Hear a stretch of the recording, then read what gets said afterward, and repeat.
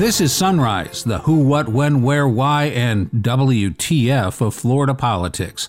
I'm Craig Kopp, reporting that on the anniversary of the mass shooting at Marjory Stoneman Douglas High, Florida Democrats are frustrated. We see little movement in the Florida legislature to protect Floridians from gun violence. House Democratic leadership calls out their Republican colleagues on meaningful gun laws.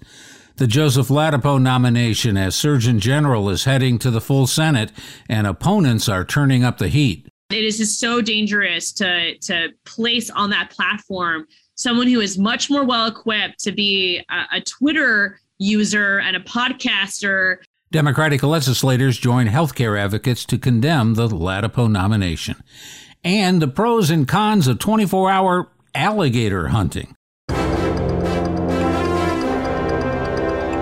But first, on the 4-year anniversary of the deadly shooting at Marjory Stoneman Douglas High School in Parkland, House Democratic leaders called out the Republican-led legislature for not doing anything to prevent another mass shooting. The first bill Orlando Representative Carlos Guillermo Smith introduced when he got to the Capitol in 2016 was a ban on large-capacity gun magazines and military-style firearms. This was just months after the Pulse nightclub shootings in Orlando. Smith has introduced the legislation again this session, the 5th time he's tried to get it passed. Even 4 years after the horrific shooting in Parkland that took the lives of 17 people, politics over people is the reason why we can't enact more gun safety reforms, and we see little movement in the Florida legislature to protect Floridians from gun violence. We have a number of provisions that have been put forward year after year, from restricting assault weapons and large capacity magazines to universal criminal background checks, establishing an urban gun violence task force to identify some of the solutions that can help curb everyday gun violence we're seeing in our communities and in our neighborhoods, expanding red flag laws. There are so many things that can be done that the Republican legislature is just not interested in. We considered it a victory this session that the issue of open carry or constitutional carry didn't actually get to see the light of day during the legislative session. We have to be able to enact common sense gun safety reforms and not do it in a reactive way. We can't wait for the next mass shooting or the next horrific headline to take action to protect Floridians from gun violence. That's why the Democratic caucus has put forward a number of gun safety solutions, and we encourage our Republican colleagues to give these bills a vote so that we can really actually take action to prevent these types of tragedies from ever happening. During its weekly press conference during the legislative session, House Democrats also took aim at the state budget, asking, where is the money for affordable housing, which Tampa Representative Fentrice Driscoll says is clearly in crisis right now. In Tampa and Miami alone, rent prices have increased 40% over the past year. 40%. That's a huge increase that people frankly cannot afford.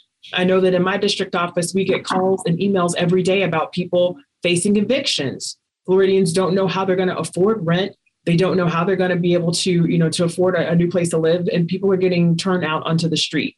So the fact that the House budget does not fund the SAIL program, which is what goes to multifamily housing, is very problematic. And that sets us up directly with the conflict with the Senate. So I can expect that you will hear lots of questions from our caucus about the affordable housing issue and just pointing out that people cannot afford to pay rent, not to mention that property insurance prices have increased as well. So the cost of living is so high for Floridians across the board, whether they own a home or they're trying to purchase a home or they're trying to find an apartment or somewhere else to rent.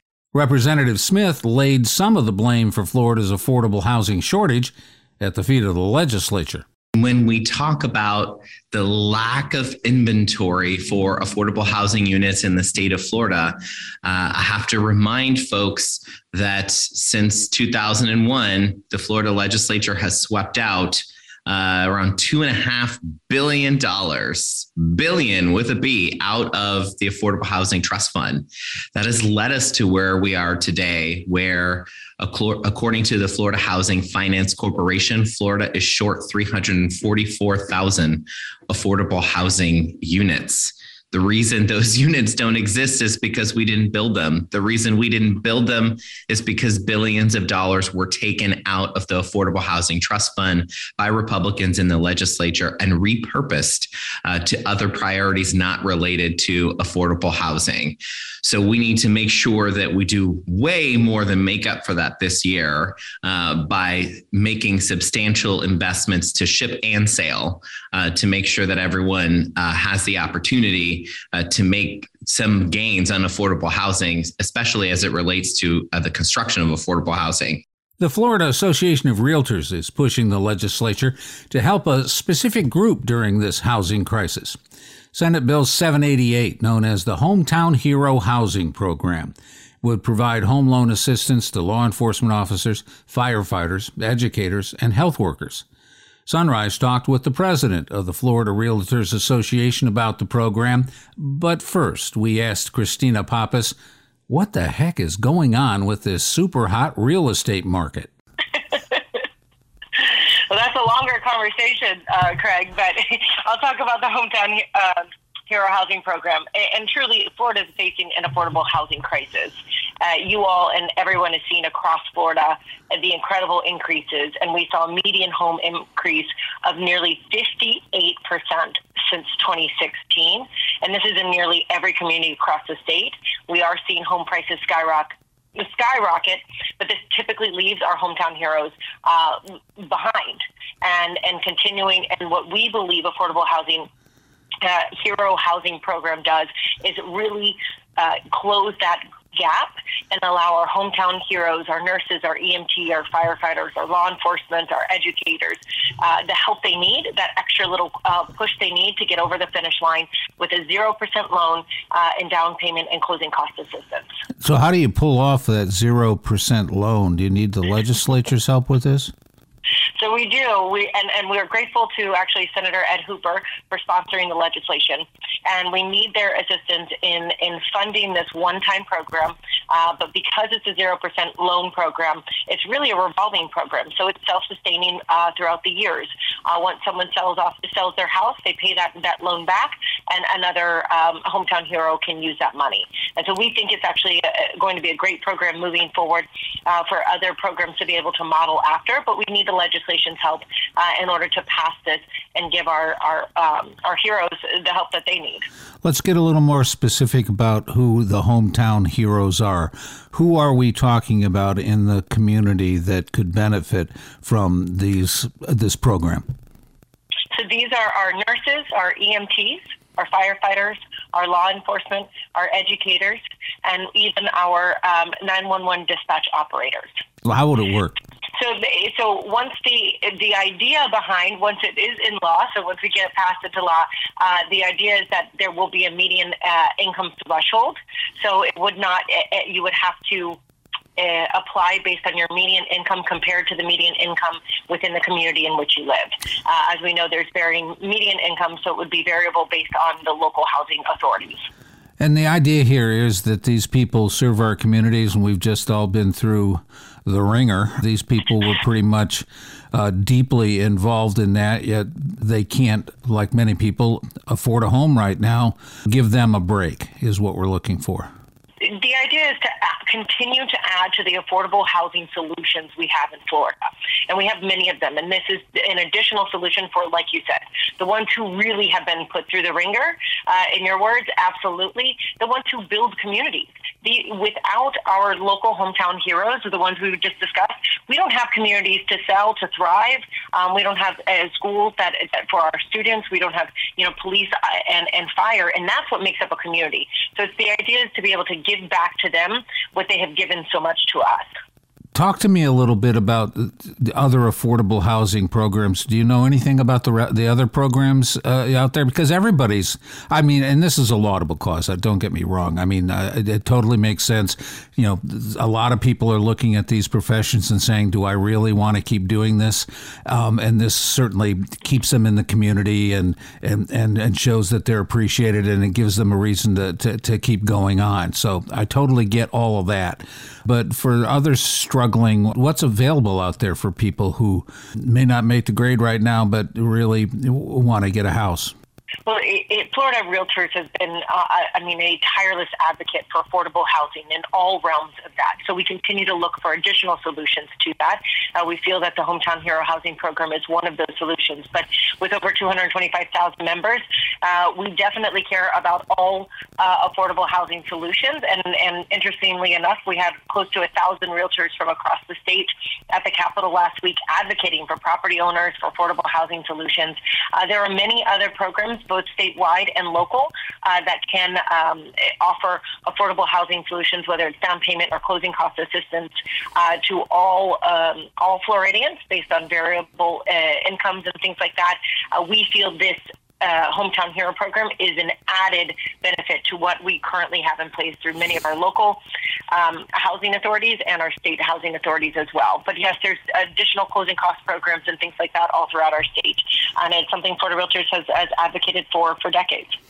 The numbers are shocking. The one that kills me, it's one thing to say that 2021 was up 18.3% over 2020.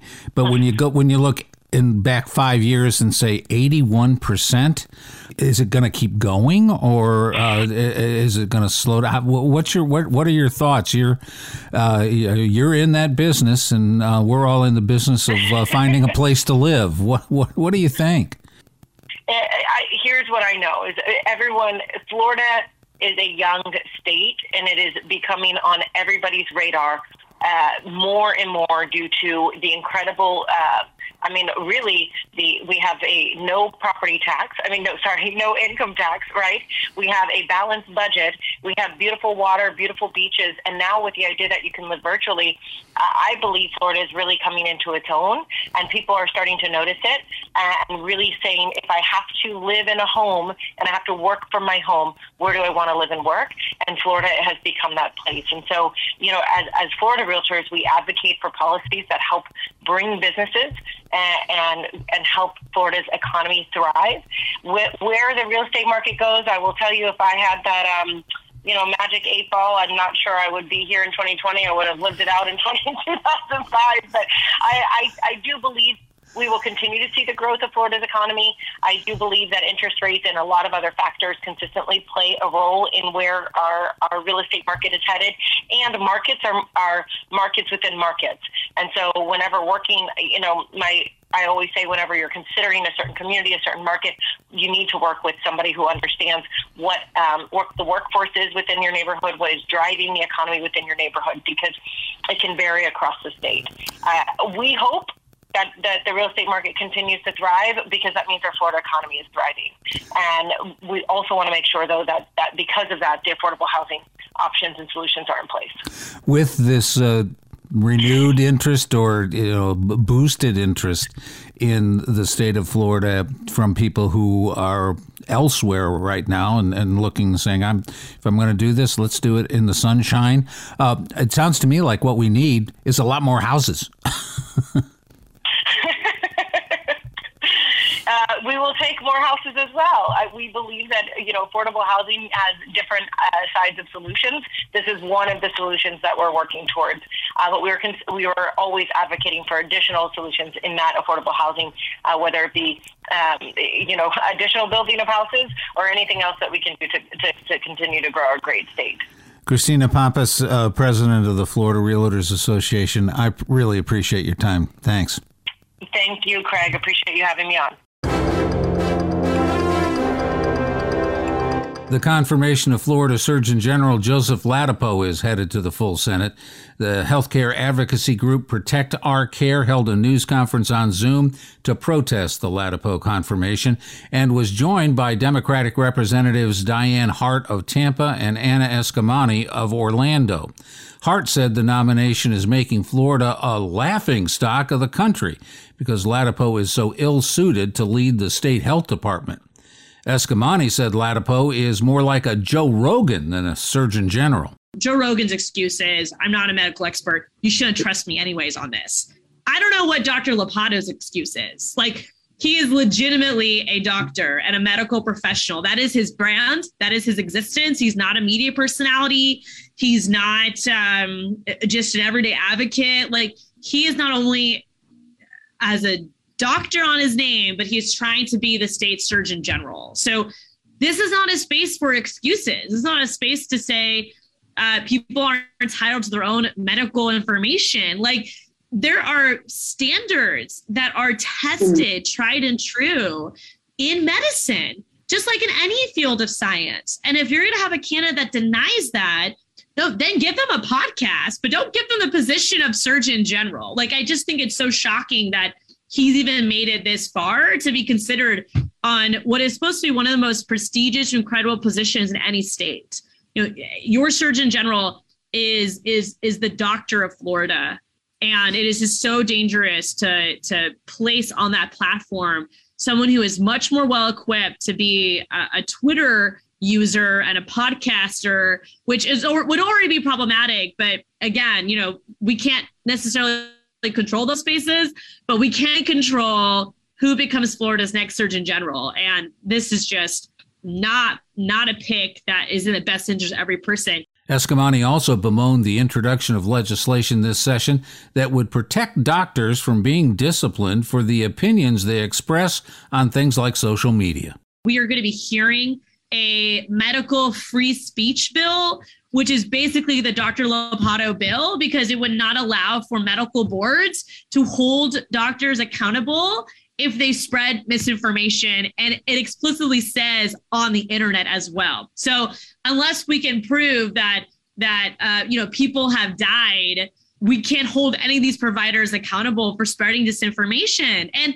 that is unbelievable. Again, if you're going to pursue a path of surgeon general, there are just historic basic standards to meet. And he doesn't meet any of those. And now we're creating carve-outs so that if he does get this position and he continues to spread disinformation, we're protecting that. It's just so counterintuitive to what is medicine and what is science. And we have to be aggressively in opposition to it for the sake of Florida's future. Here's some of what's happening in Florida politics today. The House will hold a floor session and take up a proposal that would prohibit doctors from performing abortions after 15 weeks of pregnancy. The bill is similar to a Mississippi law that's currently before the U.S. Supreme Court. The House will also consider a proposed budget for the 2022-23 fiscal year. The House Criminal Justice and Public Safety Subcommittee will take up a bill that would add to laws against animal cruelty. The House State Administration and Technology Appropriations Subcommittee will consider a proposal that would require iron and steel used in public works projects to be produced in the United States. The House Tourism, Infrastructure, and Energy Subcommittee will take up a bill that would require the Florida Public Service Commission to adopt rules for a plan aimed at adding electric vehicle charging stations. The Senate Rules Committee will consider a number of bills, including a proposal that would allow local governments to restrict smoking on beaches and in public parks. The House Justice Appropriations Subcommittee will consider a bill that includes creating a crime of indecent battery for touching people on the breasts, genitals, or buttocks against their will. And the Senate Special Order Calendar Group will set a special order calendar that will list bills to be heard on the Senate floor. It'll do that 15 minutes after the Rules Committee meeting ends. Finally, 24-hour alligator hunting. What could go wrong? The State Wildlife Commission has proposed adding 7 daylight hours to the annual public alligator hunt, which usually takes place at night. Of course, hunters like the idea of not having a daily deadline to meet when they're tracking down the big one, but alligator processors have some concerns. Grayson Patrick of Central Florida Trophy Hunts told the Tampa Bay Times the combination of Florida sunshine and dead alligators could spell some trouble. His company processes about 1,200 gators a year for hides and meat. Daytime hunting, he says, could lead to a lot of spoilage. That's it for today's edition of Sunrise. I'm Craig Kopp. Join us again tomorrow as we do another daily dive into Florida politics.